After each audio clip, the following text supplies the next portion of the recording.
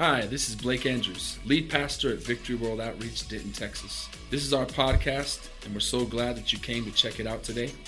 I hope this message encourages you and inspires you to do great things for God. Well, let's stand one more time. I want to open up in prayer one more time. I just want to ask the Holy Spirit to just take over, amen? Because he's going to speak to us. Would you just lift your voices all across this place? Father, we just welcome your Holy Spirit into this house. And Lord, we open up our hearts and our minds and our spirits to receive, God, what Pastor has for us tonight. Lord, we ask that every spirit of darkness, every lie of the devil, every tormenting spirit, every deceptive spirit is bound by the blood of Jesus. And we thank you, Lord, that you're going to speak to us tonight, a word that is straight from heaven.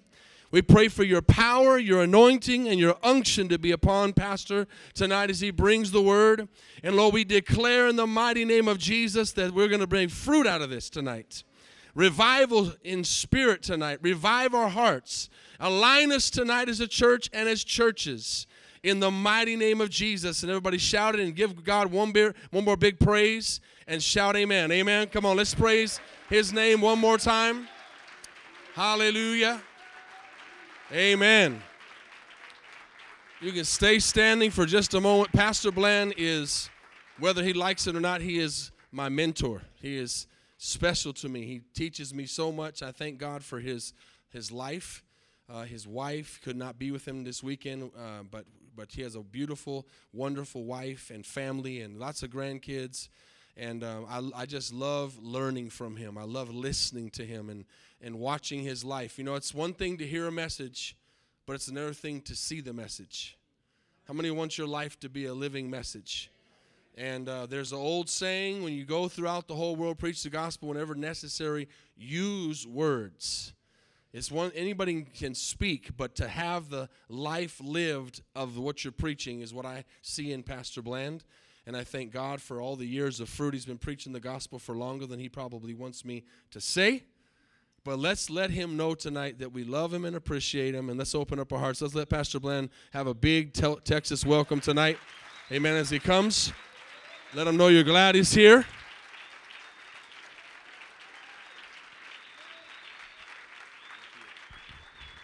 Praise God. Amen. You can be seated. Praise God. Well, Pastor, you know, in life, how many know we need friends? I've learned something. You don't make it without friends. Pastor Jones told me years ago, he said, Jonathan, you know how we make it? We pull each other through. How many ever had somebody pull you through? Well, I thank God for friends that pull me through. Now, Pastor Blake's a little bit of a sneaky guy. And today we went and I was going to buy a suit. I told my wife, I said, I need one of those suits that has a little bit of adjustment room. I had them fitted a while back, and I've unfitted them. How many have unfitted some of your clothes? So anyways, we went to the thing and K&G, and then he's given him his number to get the points or whatever for his card. And the next thing you know, tap, and he paid for it. And that wasn't my plan at all. He's sneaky about it.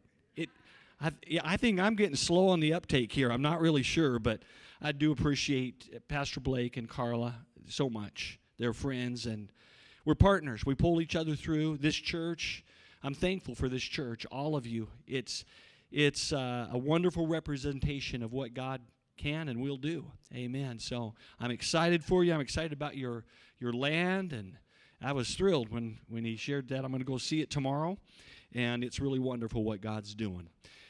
So I want to just share something with you tonight that God has put on my heart. Turn in your Bibles to John chapter 8. I want to read this story about a woman's life. The title of my sermon tonight is Caught in the Act. Let's read this. It says in John chapter 8, verse 1, "But Jesus went to the Mount of Olives. Now early in the morning he came again into the temple, and all the people came to him, and he sat down and he taught them. Then the scribes and the Pharisees brought to him a woman caught in adultery. And when they had set her in their midst, they said to him, 'Teacher, this woman was caught in adultery in the very act. Now Moses in the law commanded us that such should be stoned. But what do you say? This they said, testing him, or maybe tricking him, right? Trying to trick him, that they might have something of which to accuse him. But Jesus stooped down, and he wrote on the ground with his finger, as though he did not hear.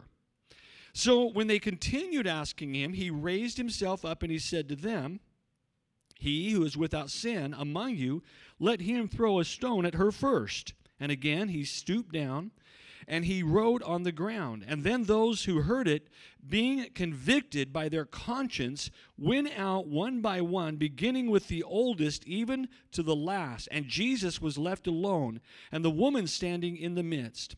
And when Jesus had raised himself up and saw no one but the woman, he said to her, Woman, where are those accusers of yours? Has no one condemned you? And she said, No one, Lord. And Jesus said to her, Neither do I condemn you. Go and sin no more. Then Jesus spoke to them again, saying, I am the light of the world, and he who follows me shall not walk in darkness, but have the light of life. Let's pray. Father, I ask you tonight, open your word to our hearts. Give each person, God, what they need out of this message and story and real life event. We pray in Jesus' name. Amen. You know, let's just consider this tonight. You know, just the simple word of God speaks to us. Sometimes as pastors and preachers, we think we've got to wow it. How many know the word is wowy enough? And this is a true event that happened a couple thousand years ago. And let's just get the backdrop. Jesus is just entering into a day of teaching. And he had spent the night, if you listen to it, but Jesus went to the Mount of Olives, and then now early in the morning he came. So he had spent the night in prayer at the Mount of Olives where he prayed a lot. And how many know he knew there was opposition coming? Best thing you can do is be prayed up. How many have ever got yourself beat up because you weren't prayed up? I went on an outreach a number of years ago when I was first saved, and I remember, and I knocked on this door, and it was this Mormon guy.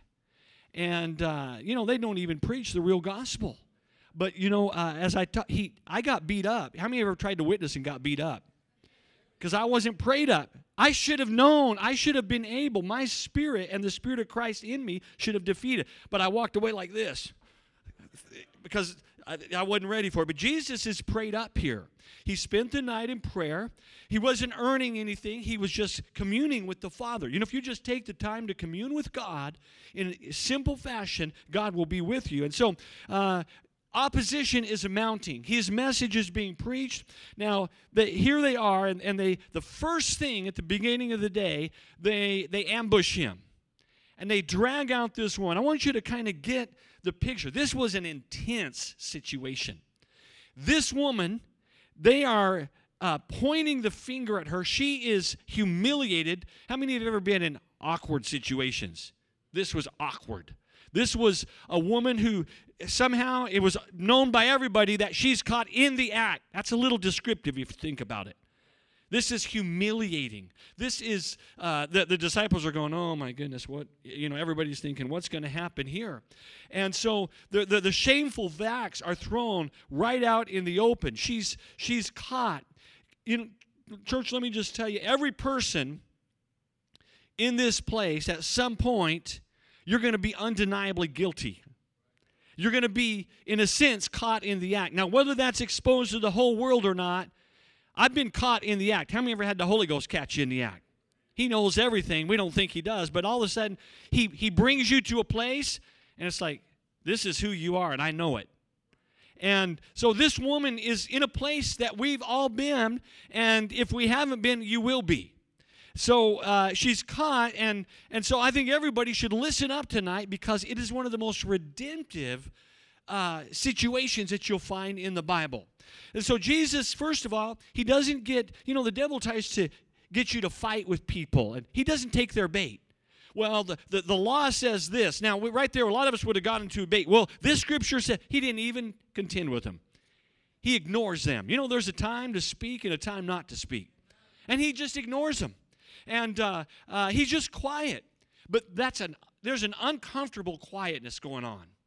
And he's just there. Let's just picture, so Jesus, I'm not Jesus, but Jesus is up here, and he's been put on the spot. It's like a news reporter, right? And this one would probably be CNN in this case. But anyhow, the news reporter's there, and they're trying to put him on the spot. The cameras are on him. Let me tell you, we're still talking about this story, so the cameras were on him. And so here he is, and what are you going to do? They're trying to catch him. And he spoke an important message, and I believe that he spoke specifically to 3 groups of people. Now, tonight, you might be in more than one of those groups. That's fine. We're here to let the Holy Ghost help each one of us where we need it tonight. So, but in this scripture, he specifically spoke, and I want you to consider this tonight. Consider what God is saying to you, because I believe that he has something for every one of us here tonight that will help us. So the first group he speaks to is to the religious crowd. Now, who are the religious crowd? Well, in this case, they were the Pharisees and Sadducees. They were the church leaders, the elders, whatever, that had brought this woman and brought this whole confrontation down. And you know, a lot of times we get all indignant. Well, I'm not one of those Pharisees. That's not me. I'm not the religious crowd. Hold on just a minute. You know, the religious crowd still exists today. It's not, we don't call ourselves Pharisees. But there is a group of Pharisees in every church, in every city, and so we have to consider. And if you can't consider that you might be part of that religious crowd, you probably are. Listen to me. We get religious so easy. And so who is what are we talking about? When we talk about the religious crowd? First of all, let me just say the religious crowd really had no concern for this woman. They wanted just to be right and to prove that they were right, to win the argument, to come off as wise or smart. You know, to say I'm the right one, I'm the good one. Win an argument. You know, when we just want to win an argument, we're heading towards religious ground. And the Pharisees, they love to argue. They love to quote Scripture. They love to be right. But the trouble is, the appearance of rightness is what they're more concerned about. It's when we're religious to what everybody thinks of me. You know, do they notice my suit? Does the pastor see that I have been really consistent in these areas? And the trouble is, and let's be honest, we all care what people think. I hear people, well, I don't care what anybody thinks. Liar, liar. Just walk out in the parking lot and do something really stupid like trip and stumble, and the first thing you'll do is you'll look around, no matter how bad it hurts, to see who saw you do that. You'll be more concerned about how stupid you looked than the pain that it caused, right? We are kind of wired that way. 2 Timothy says in chapter 3, verse 1 says, "You should also know this, Timothy, that in the last days there will be difficult times, for people will love only themselves and their money, and they will be boastful and proud and scoffing at God and disobedient." Then you jump down, and he says, "And they will act as if they are religious, but they will reject the very power that could make them godly." So, here's the Pharisees, here's the religious crowd, even possibly some, and we're more worried about how we look. They will act religious, but there's no real deep change in them. These guys were critical. They didn't care. There was no love of God in them. They were willing, get this, they wanted her to die. They would have been fine if Jesus would have picked up a stone and been the first one to throw a rock and bloody her face. They would have been okay with that. That's the religious crowd, but that's not the heart of Jesus. I'll assure you that. So how the religious were more interested in how we appear to those around us. You say, well, how does that play out? Well, you know, the religious crowd will never be on their knees broken at an altar, because somebody might think they're a sinner. Well, you are a sinner. And it's best that you admit it before somebody else has to point it out. Amen? So you won't find. You know what? Altar calls are a good test of whether we're getting religious or not. I don't care how long you've been saved. There's a time to get on our knees and just say, Lord, please help me today. I'm a mess today. I talked to a guy, and he's a great preacher, and he's a man of God, but he preached a while back, and he told me later on, he said, I don't even think I was saved when I preached that night. Now, he was, but I mean, that's just humility. It's just saying, you know what, God, please. I think it was Spurgeon or somebody said, God help that poor sermon. You know what I mean? See, a religious person will never be at an altar saying, oh, God, please help me. Please help me, Lord. Those Pharisees would not have gotten on there. They would never have answered an altar call. If you cannot come to an altar and answer an altar, there's probably something religious at work in you. So what was Jesus' message to the religious accusers? And because they asked him, the law says, stone her. But what do you say? They're going to pit him against the Word of God. And so the problem is, he was the Word of God. So let me just say this. He never once said sin is not a problem. He never once took up and said, she's not so bad. Can I tell you that sin is dangerous? It's bad. It will hurt you. He never backed off from that. Not one time did he say that. See, the problem with sin, it's so terribly dangerous because in it is the seed of death, the Bible says. It's the seed that starts death. How many don't want death in your life? And when I say death, I'm talking about death in your marriage. I'm talking about death in your children. And not even just physically, but spiritual death. I'm talking about financial death. James 1:14 or 15 says, and sin, when it is full grown, brings forth death. So Jesus doesn't back off. Tonight, he doesn't back off. They were trying to trick him. If you're playing with sin, I tell you, I'm afraid of sin because there's death in it. You know, when I was I was raised in church. My dad was a preacher, and I wasn't necessarily serving the Lord, but I was afraid to get drunk. I was afraid to get high. I've never even drank a can of beer. Definitely not Bud Light.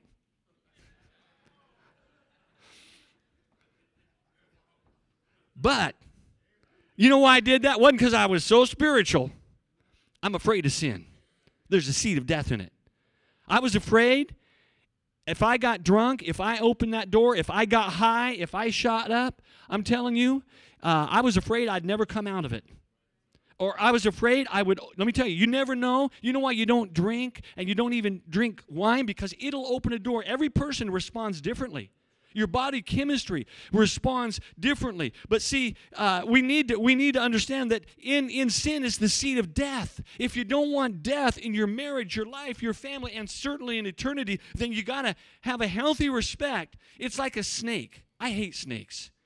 I think all snakes should die. They always tell me, well, this one does good. It eats this, and I don't care. Not at my house. Amen? If it sees me, it's over. I get a shovel with a long handle and deal with that. But the thing is, I saw a deal the other day. Somebody sent me a video or something. This guy's playing with this cobra.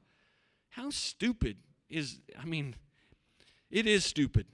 But anyhow, I'm looking at that. That's what people do with sin. Oh, it's rattling and squirming, but we're playing with it. No, it will bite you. It has the seed of death in it. So here they are, and he doesn't back off from that. But Jesus replies, and to the Pharisees, he says in verse 7, so when they continued asking him, he raised himself up and he said to them, he who is without sin among you, let him throw a stone at her first. So again, he's talking to the religious crowd. And he says, okay, I agree. Go ahead. The one that's without sin, have at it. And so what is he saying there? Let me tell you, before you begin to harshly deal with people, you better consider your own heart. There better be that consideration in your own heart. It's a profound statement. I don't think one of us would have thought to handle it that way.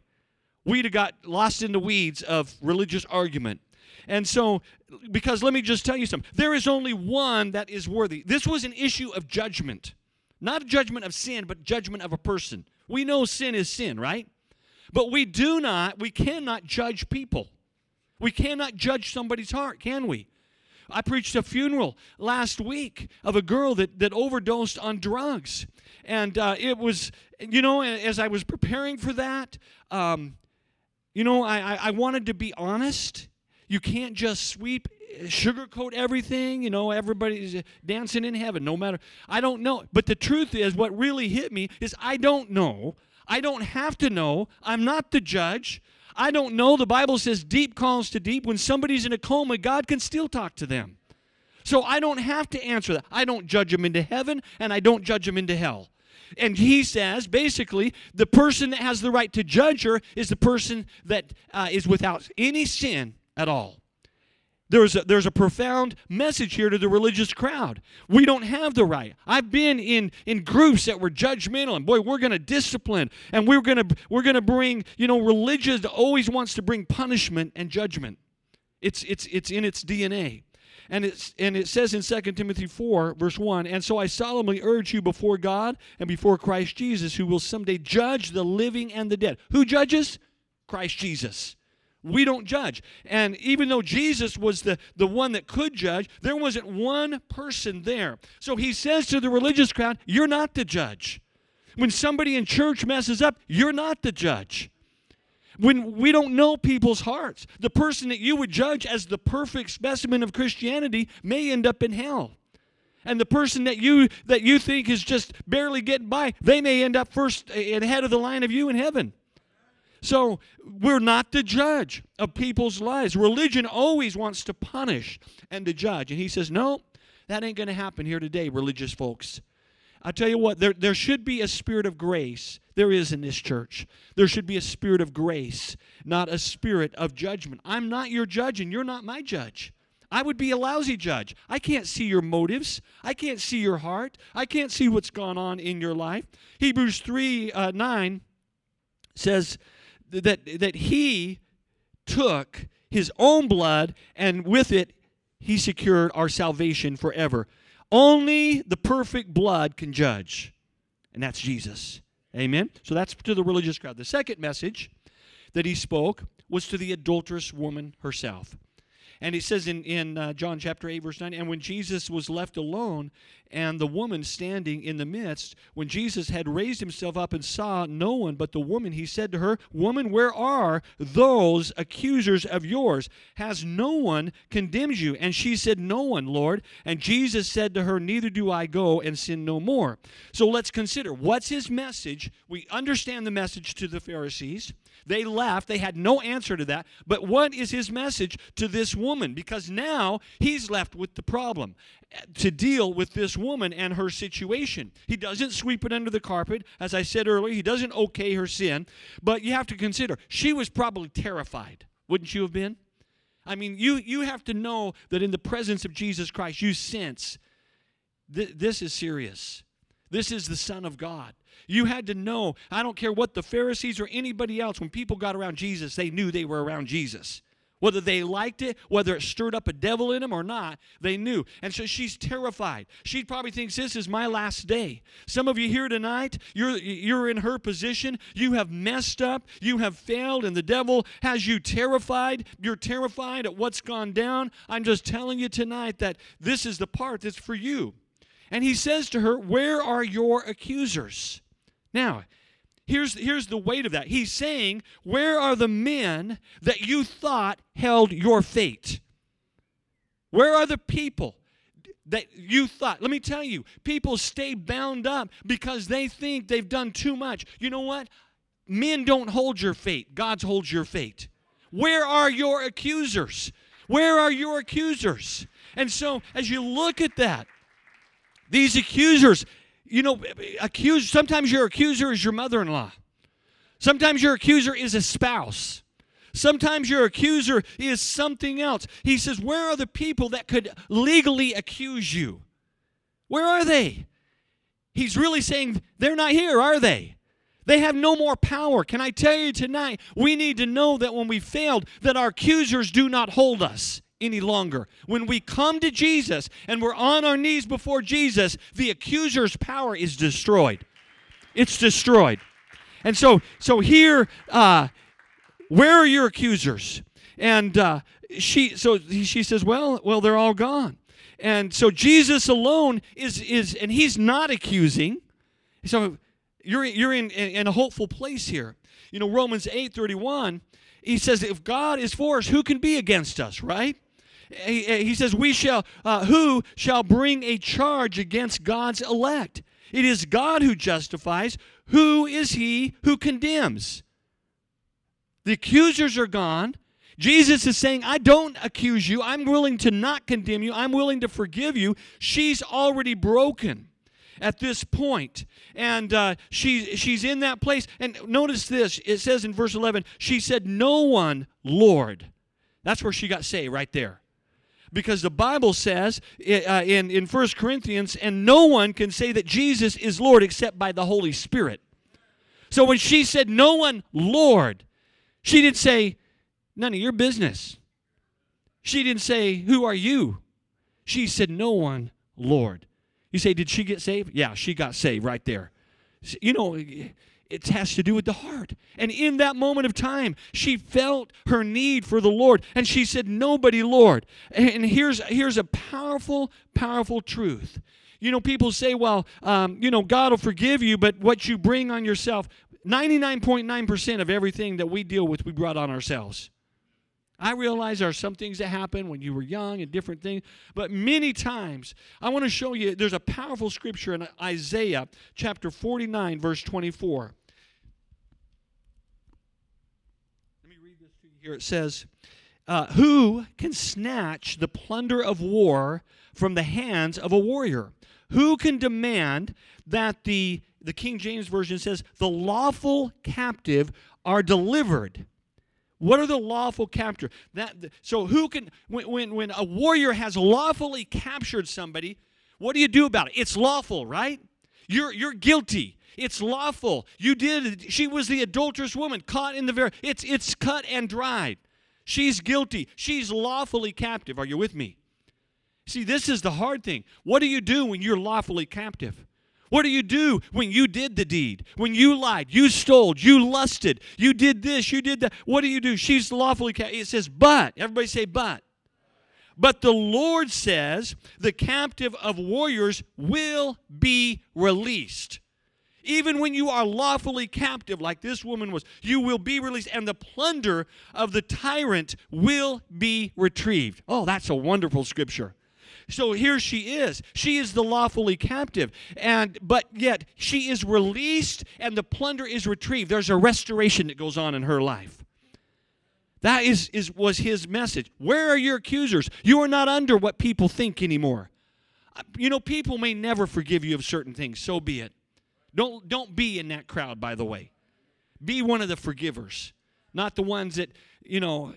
There was a girl in our church years ago, and new people came to church. She was the one that told them all the bad things about everybody in the church from 20 years ago. Not even just bad things, uncomfortable things.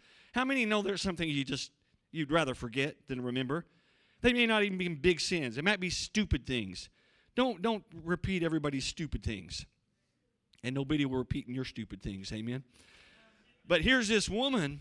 And she's been, Jesus says, where are your accusers? You're not bound. And then he gives her one last word.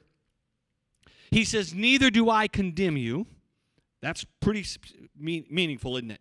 He said, you know what? Those accusers are gone, and I don't condemn you. You know what God's word, if you've failed and you've repented and you've come to the Lord and you brought failures in your family or failures in your life, he says, I don't condemn you.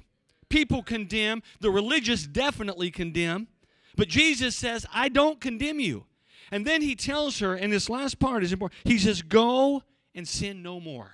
Now, I used to think that was like, don't do it again. And maybe there's an element of that there. But it's more than that. It's you don't have to sin no more. See, the Bible says He who the Son sets free is free indeed. So when he says go and sin, he said, dear, you've got a new life. You don't have to live like that no more. You are free. You don't have to be an adulteress anymore. Go and sin no more. Amen? John 8:36. Therefore, if the Son makes you free, you shall be free indeed. I want to be free indeed. So that woman walked away, not just escaping a lynching or a killing, but she knew that she wasn't condemned by God, and she knew she didn't have to do those dark things anymore. You know, sin has a way, and you feel trapped in it. And you think, I have to keep doing this. I'll keep failing. This was what Jesus was saying. No, you don't have to keep failing. Because I went to the cross for you. Go, and you don't have to live that way no more. Oh, man, that's a breath of fresh air. You don't have to do those drugs anymore. You don't have to get high anymore. You don't have to be hateful and bitter anymore. See, God is able and willing to give you a totally new life. Now to him, it says in Jude 24, now to him who is able to keep you from stumbling and to present you faultless before the presence of his glory with exceeding joy. How many want that in your life? So she left with a whole new lease on life. He helped her. And then the last message here is this. It says, then Jesus spoke to them again. So he spoke to the Pharisees, he spoke to the woman, and then he spoke to all of us, the rest of the crowd. And he says, and then Jesus said to them again, saying, I am the light of the world. He who follows me shall not walk in darkness, but have the light of life. I am the light. Can I tell you, Jesus is pure light. He's saying, look at me. They just saw a display of God's eternal plan of redemption. And he's saying, look on me. So literally, as you look on Jesus, everything he just spoke, that woman comes to you. You look at him, you get the same light. How many that was light in that woman's life? She went from being condemned to death and the death penalty on her to a whole new lease on life. He says, everybody, to the rest of the crowd, to all of them, to all of us here tonight, he says, I am the light. Consider what was in people's hearts as they went home. That this woman, they're going, wow, you know, first of all, those Pharisees weren't as right as they thought they were. Secondly, that woman, even though she was really messed up, got a whole new hope in life. And third, if I'll look at him the way that she did, I'll get all of that good stuff for my life. So he says, look, he says, Jesus spoke to them again, saying, I am the light of the world, and he who follows me. I'm telling you, at the end of that day, he says, if you'll follow me, if you'll look to me, you're not following a pastor or a church or a fellowship. You're following Jesus. We're doing that together. We link our lives together. God places us, but we have to keep our eyes upon Jesus. Look at him. Consider him. He says, come unto me, all you that labor and are heavy laden, and I will give you rest. So Jesus illuminates the darkness for all of us. And you know what? I love it because maybe you didn't fit into the Pharisee mold, and maybe you didn't fit into the adulterous woman mold. But I tell you, all of us fit into this. He says, look at me. Get up every morning and look at Jesus. Look at the hope. Look at the forgiveness. Look at the conviction and the correction. Because he loves you. Amen? And let him, he says, get your eyes on me. That's why Paul said, I am determined not to do anything among you except Jesus Christ and him crucified. You know, the sign of a good pastor is not that everybody's focused on the pastor. It's that everybody's focused on Jesus. Amen?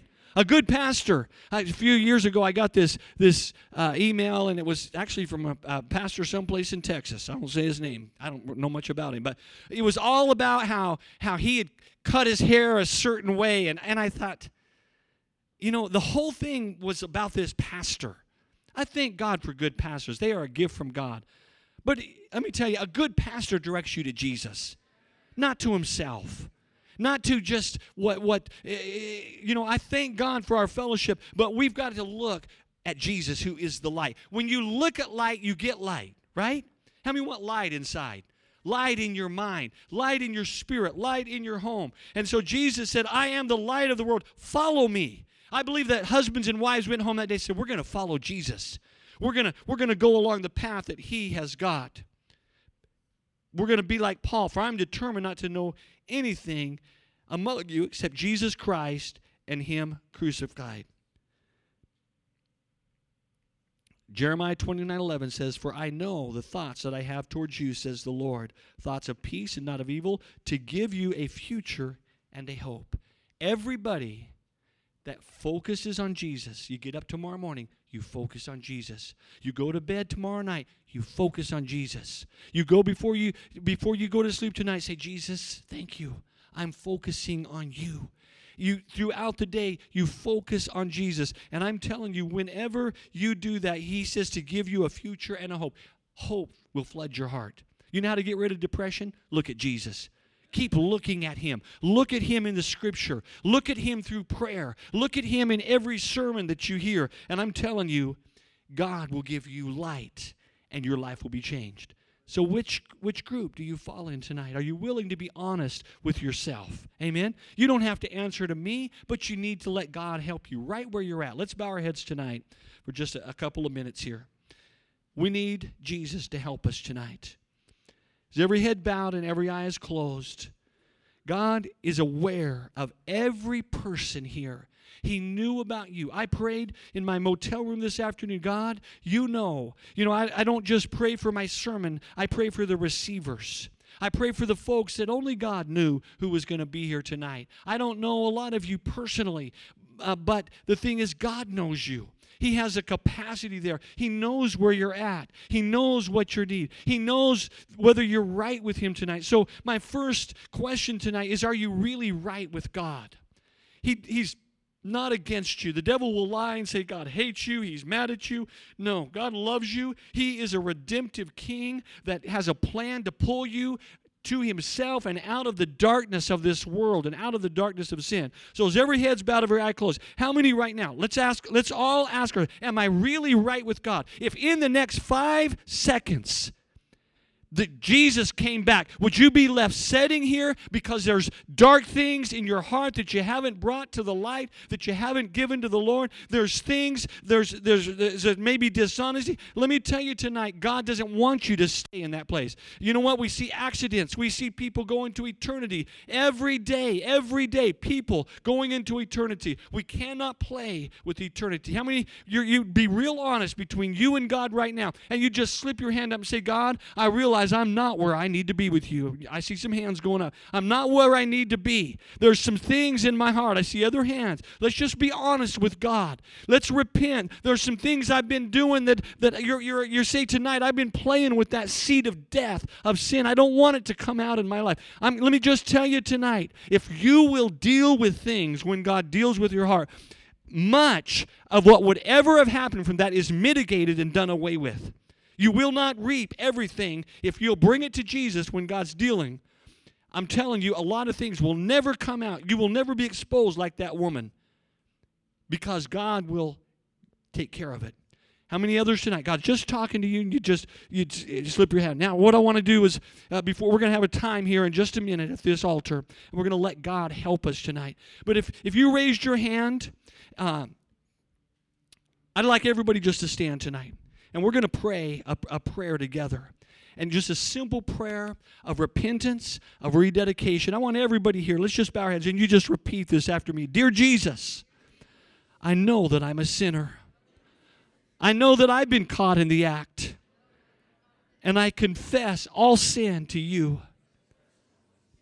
I believe that you died on the cross for me. And that right now, your blood cleanses me. I receive and I open my heart to your forgiveness and your grace, and I give you my life from this day forward. In Jesus' name, amen. Thanks again for listening. If you want to hear more messages, please subscribe to our podcast channel. And if you like it, consider rating it and sharing it with your friends. For more content from VWO Denton, go to our website at VWOTexas.com.